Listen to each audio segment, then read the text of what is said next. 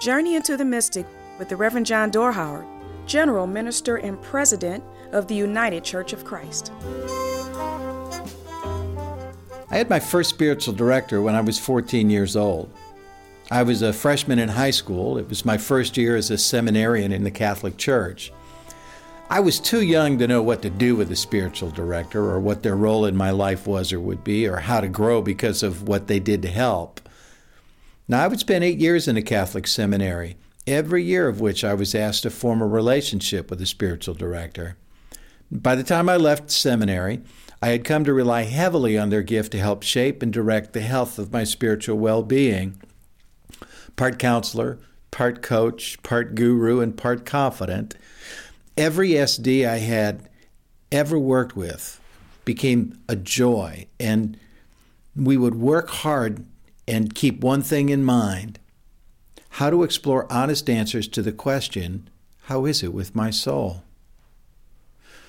I'm now 30 years into my ordained ministry. Over the years, I have had opportunities to work with these remarkable leaders whose calling and gift is to maintain the spiritual health of the church and those who serve within it. A few years ago, I prepared an address to a group of leaders in the Conference of Churches where I was working.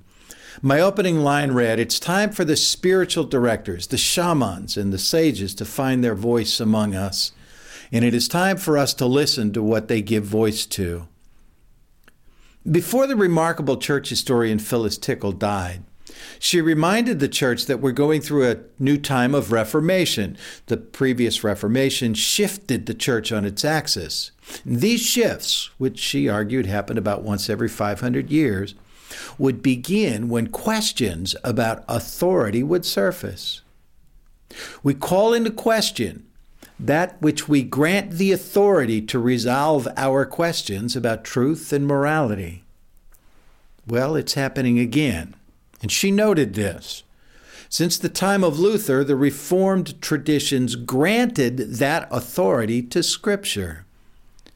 She says we've learned new things about those sacred writings, that while they remain sacred to us, we no longer allow them or the Bible to tell us what or how we will determine truth and moral judgment.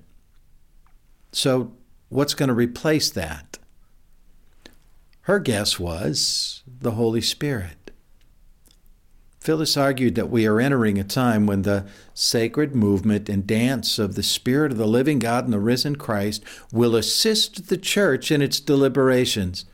The art of discernment, the playful and creative ability to sense the impulses of the Spirit of God in prayer and through contemplation, will stand alongside our renderings of our sacred texts and speak to us about our pathways to grace, to justice, to faith, to hope, and to love. And so, it's time for the spiritual directors, those who direct our spirits, who open us up to matters oft unnoticed in the hectic and chaotic world we move through, to emerge. It's time for us all to develop disciplines of discernment and contemplation so that the Holy Spirit, who has not abandoned the church and remains its lifeblood, can speak to us through the cacophony of voices vying for our attention.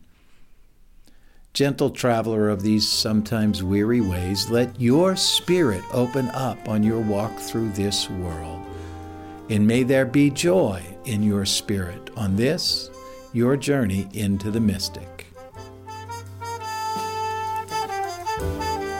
Into the Mystic is brought to you by the United Church of Christ. No matter who you are or where you are on life's journey, you're welcome here. Find us at ucc.org.